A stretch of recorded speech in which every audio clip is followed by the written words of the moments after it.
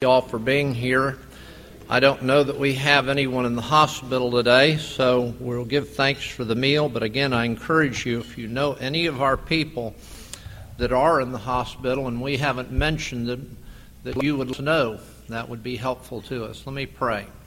Father, for our food, we thank you. For our fellowship, again, we thank you for that. We pray for those in authority in our nation, especially in regards to all the things that are going on with terrorism in the world, that you would give them wisdom and guidance. And Father, that we would pray that you would bring the gospel to bear with power upon a part of the world where Satan's power seems overwhelmingly strong. We know that we wrestle not with flesh and blood, but with powers and principalities and rulers in high places. And so we pray that you would overturn the works of the devil. And we pray too, Father, that you would be with all these people that are in harm's way, and that you would protect them, and that you would push back this work of murderous intent by these people. Now, bless our time in your word. We pray in Christ's name. Amen. We're talking about true spirituality. I'd like us to look in James chapter 4 at verse 11 and 12. And we're talking about not so much the tongue here as much as the heart. You know, I can't see your heart as an organ. It's inside you. I can't really see your heart in the sense of your spirit because it's inside you. I can see reflections of what I think is your heart in the way that we interact with one another. True spirituality is your heart as Christ's home. And as Christ finding a home in your heart, and then as taking up residence in your heart, making a difference in all the outward activities of your life so that you reflect true spirituality in your Christian walk. Now, James says in chapter 4, verse 11, "Do not speak evil against one another, brothers." Now, notice this word brothers coming up. The one who speaks against a brother or judges his brother speaks evil against the law and judges the law. But if you judge the law, you are not a doer of the law, but a judge. There is only one lawgiver and judge, the one who is able to save and destroy. But who are you to judge, and now the word is, your neighbor? Now, I think this word neighbor, this word brother is thrown in there. You know, if you think about a person being a brother and then you think speaking evil against them, how much of a brother would you be if you were doing this? And what kind of a neighbor would you be if you were speaking against them and judging them? It's kind of a play on this idea of being a brother, being a neighbor.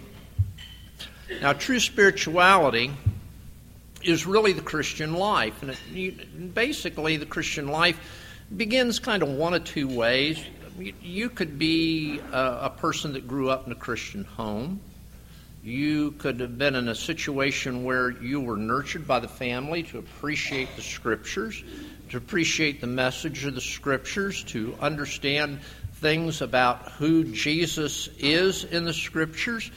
And as a child in a Christian home, you're told to appreciate all of this and understand it.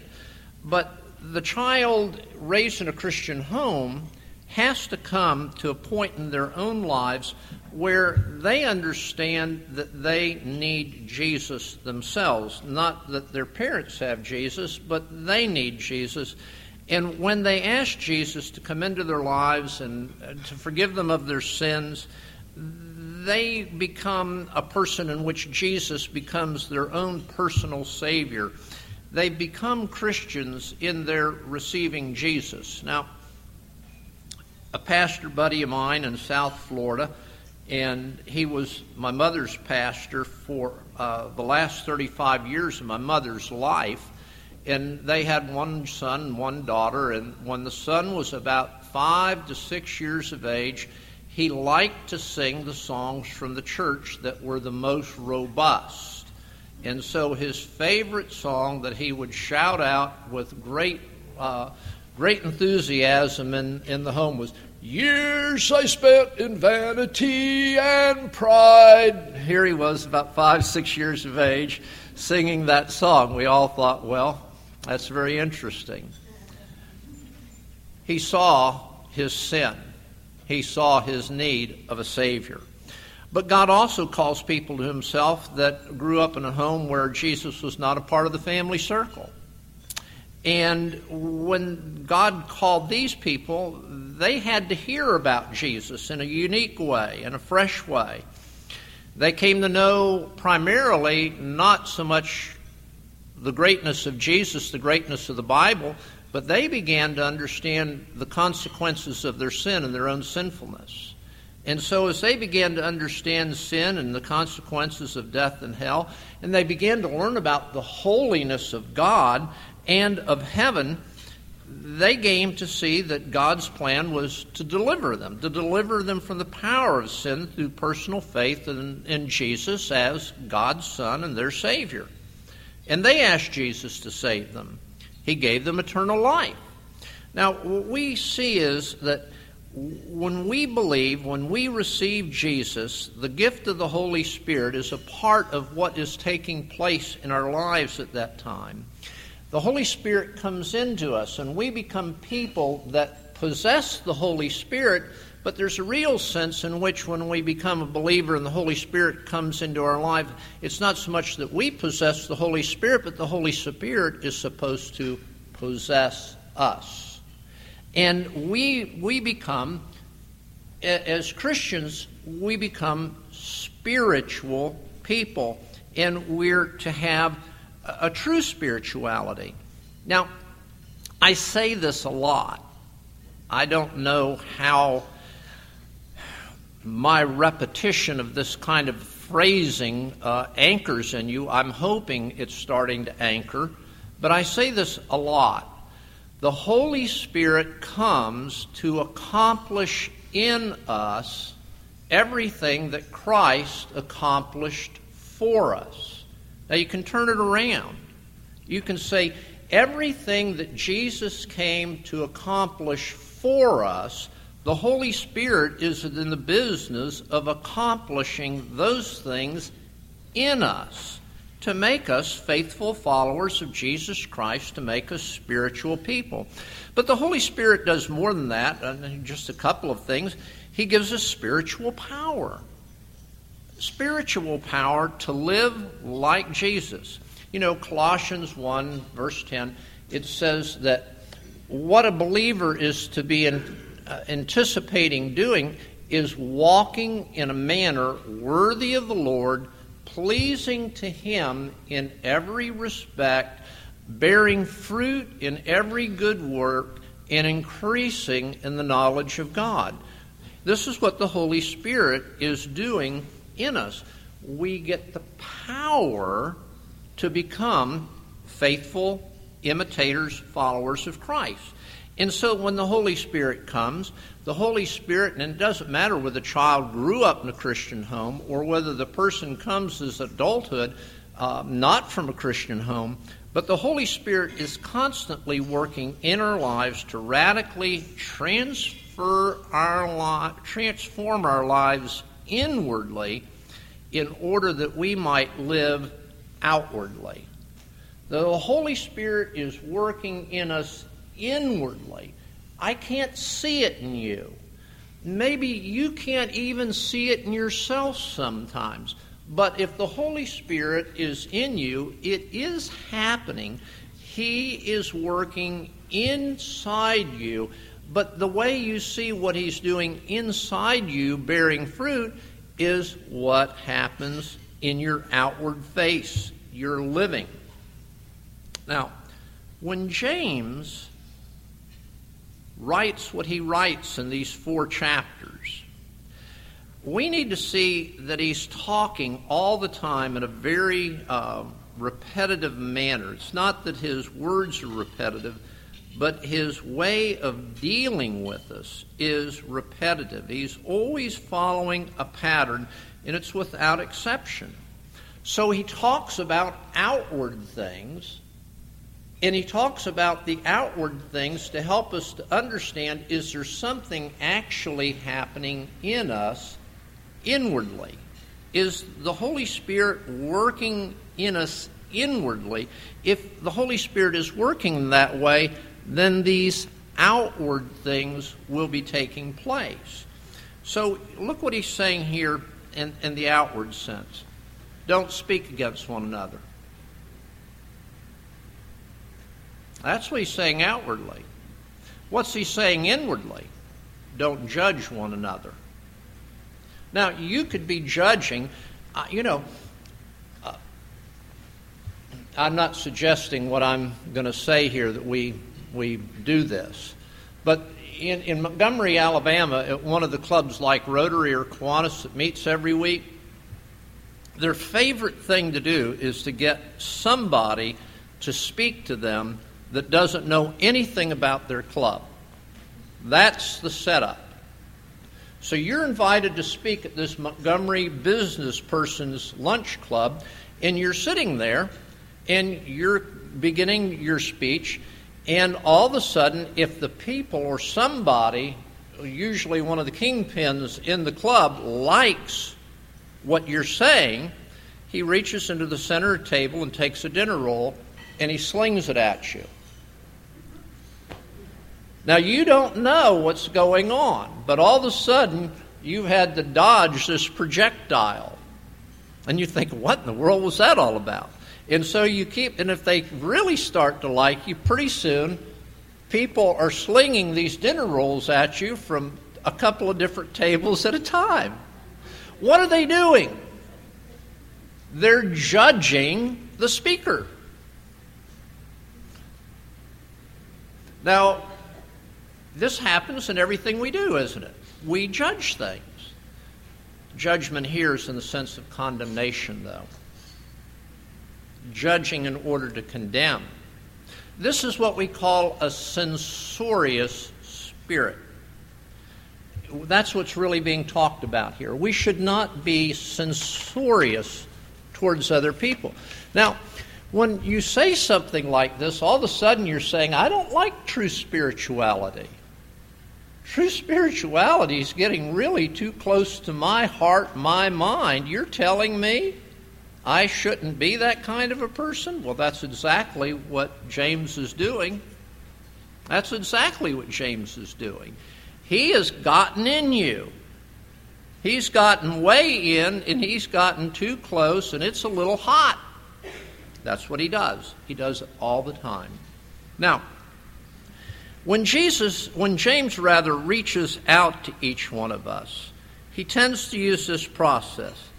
You hear his words, your mind processes what he's saying, he begins to question your power, and then he calls you to respond in obedience. Now, if you read the book of James, you'll see that over and over again. Okay, I heard what he said. Just that is an indication that you're processing. The next thing you're saying is, I can't do this. I need the Holy Spirit. I need power from apart. And then there's the decision. What are you going to do? Well, are you going to actually embrace what you've heard? And are you going to change? In the Marine Corps, I was sent to a prisoner of war training school run by the Air Force. I used this one time when Chip was here. And I said I'd been thrown into a federal prison, and none of you all were paying much attention. And I said, well, yeah, it was back when I was 22 years of age, I went into the federal prison. I noticed a couple of y'all looked up. And I said, the federal prison that I was in Spokane, Washington.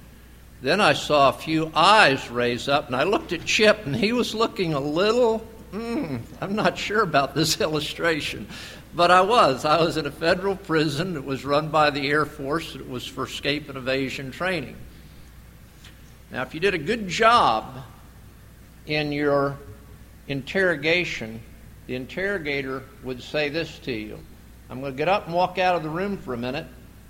You're to walk over, and there were 2 clipboards with covers on them. He says, you're to lift the cover off of the right clipboard. You'll have about a minute or 2, and then sit down again. I'll be coming back in when you sit down.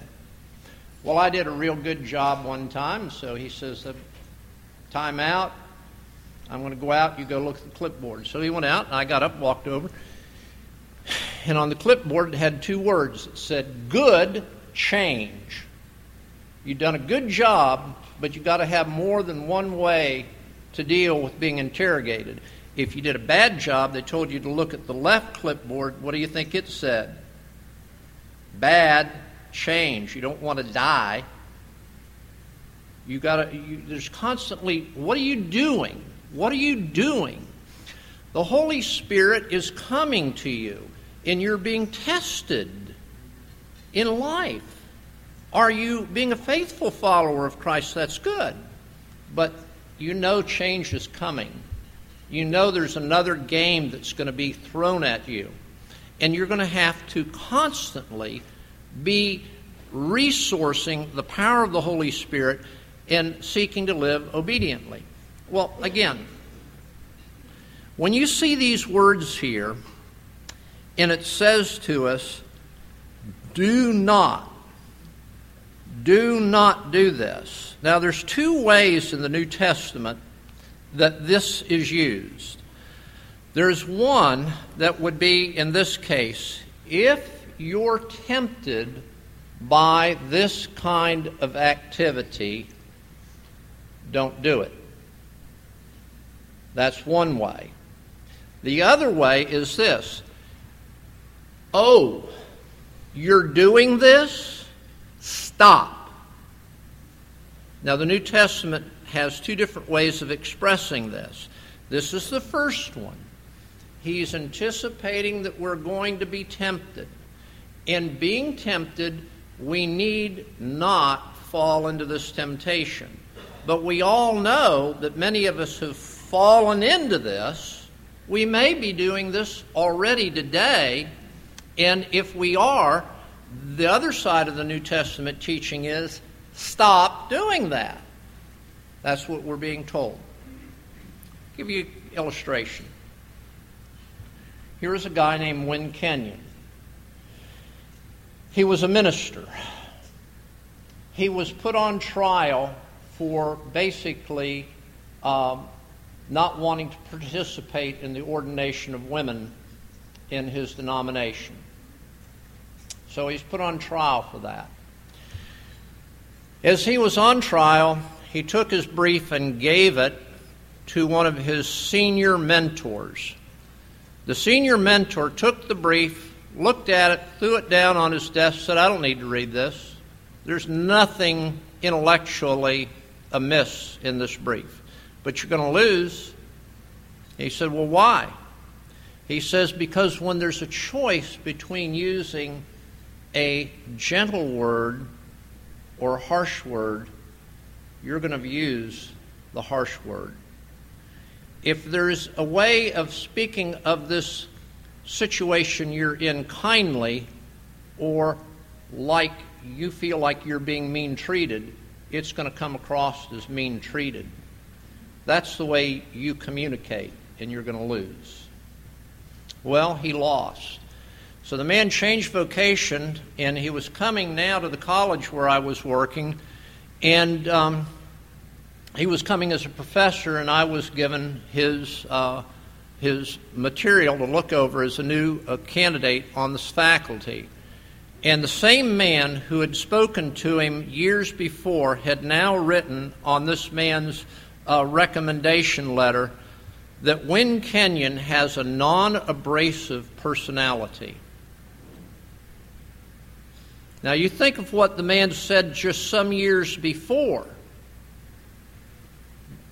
Nice word, mean word, you're going to use the mean word. Now he has a non-abrasive personality. That's what we should all be thinking about. That we can change when we're confronted with the truth and we give ourselves over to the power of the Holy Spirit with the intention that we're going to follow through in the conduct of our lives. Now look what James does here. He comes to us and he gives us a command. And the command is very clear. I don't think there's any sense that you would not understand. Do not speak evil against one another, brethren. Now, anybody miss that? You know, some people, that's all you need to do.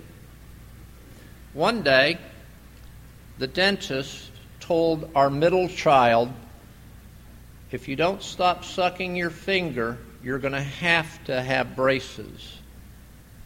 That child never put his finger in his mouth again. Now, some people are able to do that. All right. So, what this command is, internally, spiritually. Internally, spiritually, we're not to judge other people. We're not to stand over their lives as the Grand Inquisitor in finding them at fault. We are not to do it. But I can't see whether you're doing it, and other people can't see whether I'm doing it. It's a spiritual issue, but that's what we're being told here. Externally, relationally, though, we're not to speak against one another.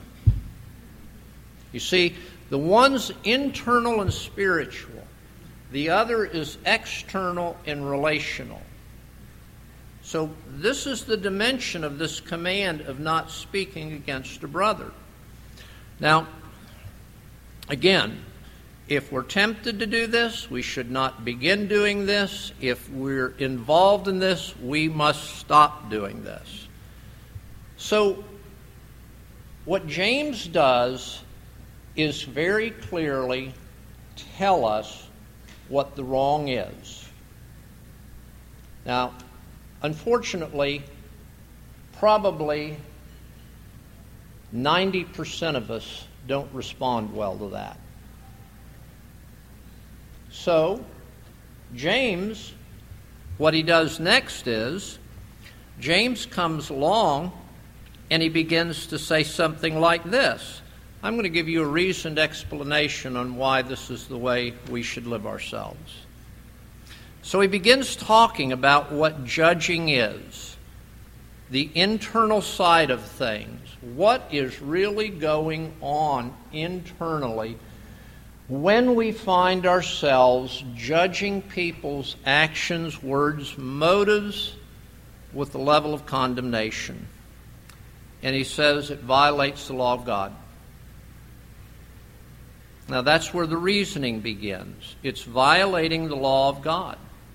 Now you say, well, what law of God is it violating? Well, it's violating the law of love. What did Jesus say?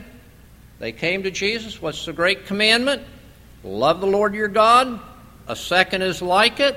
You shall what? Love your neighbor as yourself. How does this little section end? Your neighbor. The law of love. Whenever we are internally, spiritually judging a person so as to condemn them in our mind, we're violating the law of love spiritually. I can't see you do it, you can't see me do it, but if that's what we're doing, we're violating that law. So he's making this idea clear. Judging others, well, what does it do? It sets oneself above the law of love. It's saying, I know what the law of love is. but I'm above the law. That's what James is saying here. So he goes on in his explanation here. He's saying the person that judges somebody else says, I know better than God. That's what he's going on here to say. Can you see this? This is what he's saying. You have gone above God. Another side of what he's saying is, I'm an exception.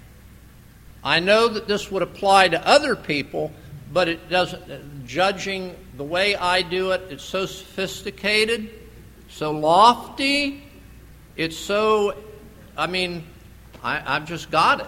I've got the gift of judging with condemnation. No, I didn't think so.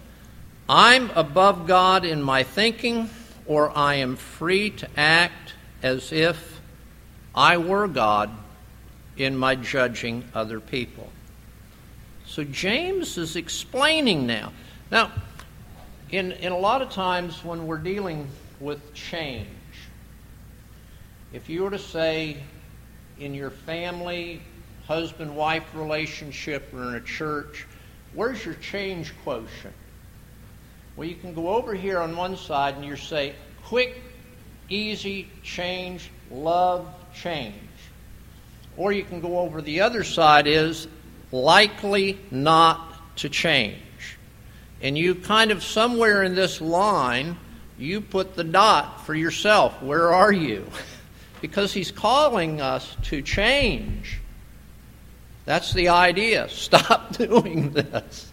He's calling us, where are you on the change quotient? Now, if you're more to the side of resisting of change, James understands you need more information, and you need more convincing, and you need more time, and that's what he's giving you here. He gives you a detailed reasoning understanding that you can take and process. James explains this way. He wants to take you and me off the trail of other people's lives externally and put us on the better trail of looking at our own hearts and lives internally. That's what he's about here. This whole reasoning is to help you to see it's really not kind and gentle. You know, there are some people who are open,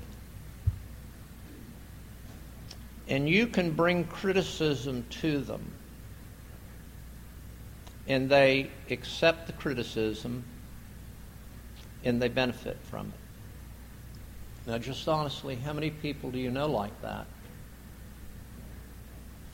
But even these people who are open to and benefit criticism, if criticism keeps coming and coming and coming, how do you think, what is this doing? So oftentimes when we deal with certain people and we're talking with them and we watch their eyes drop, their forehead drop, or their eyes go to the side, or a cloud fall over their face. These people have been wounded by criticism, by judging like this. That's what we do to people. Now, James wants to take us off the trail of others' outward actions and put us on the better trail of our own inward personal fault. Like Jesus, James is telling us, take the log out of your own eye. Take the log out of your own eye. That's what Jesus said. This is Jesus' brother. He's applying this in a fresh way. Chip is constantly saying in things like this, these things that happen to us in our conscious inner self, why these things go unchecked is because we're listening to ourselves and we're allowing our computer to run things through our brain. And what comes through our brain is setting ourselves up above people, and we're talking down to people in our brain. And Chip says the answer to that is not to listen to yourself, but to talk to yourself. To tell yourself what you know is the truth, that we are not to speak against a brother. To talk to yourself, Lord, this is wrong. I should not be judging and condemning other people in my heart and in my mind. The more that we talk to each other as opposed to listen to ourselves, the more we do that, the more we're going to see that there's the power and the victory to do what he is commanding here. Now again, James gives us a direct command: don't judge, don't speak against. One's internal, one's external. James explains the wrongness of the wrong, and we understand that there's two ways in the way this reasoning begins to affect us. One way that the reasoning affects us is what we could call the think of the fact. I process the information, I understand that it's wrong, I process the information, I know that it's wrong, I process the information, I know that it's wrong, and the other is the feel of the fact. Oh Lord, I have hurt that person. You've got to experience both of these. There's the think of the fact and the feel of the fact that need to be weighed out from this explanation. But then beyond that, James says, this is good news. You're not in this alone. When he says that we're not in this alone, I'm going to be alone if I don't stop. That's what it's saying.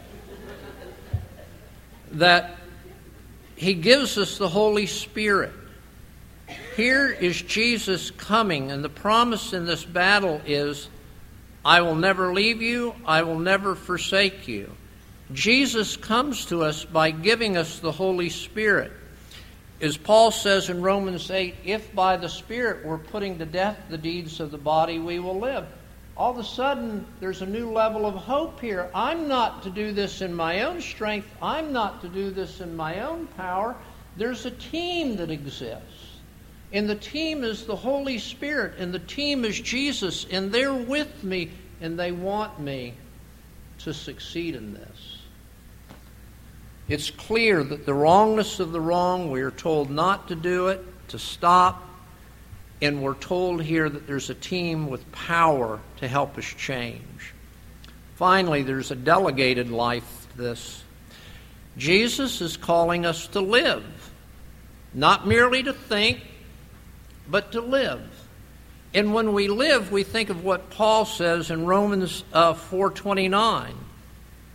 Jesus says something like this: never let any unwholesome word proceed out of your mouth. Very similar. But only such word as is good for edification. Now there's a positive side to this. Instead of being condemning, we're to be edifying. And not only good for edification, but according to the need of the moment. We know how to encourage when encouragement is needed. I remember one time I was down and I was at a meeting, and all of a sudden there was somebody tapping me on the shoulder.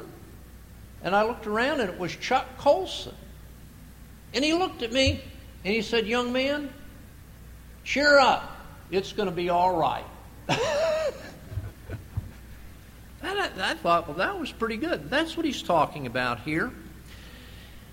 So that you may give grace to those who hear you. Now, Ephesians 4:29 is the positive side of this. We are to speak no unwholesome word, but words that are good for edification according to the need of the moment, so that our words will give grace to those who hear. Again, from Colossians 1:10, we are to live worthy of the Lord, pleasing to Him in every respect. So what James is doing is calling us to go forward. There's a clear command. There is a wonderful explanation.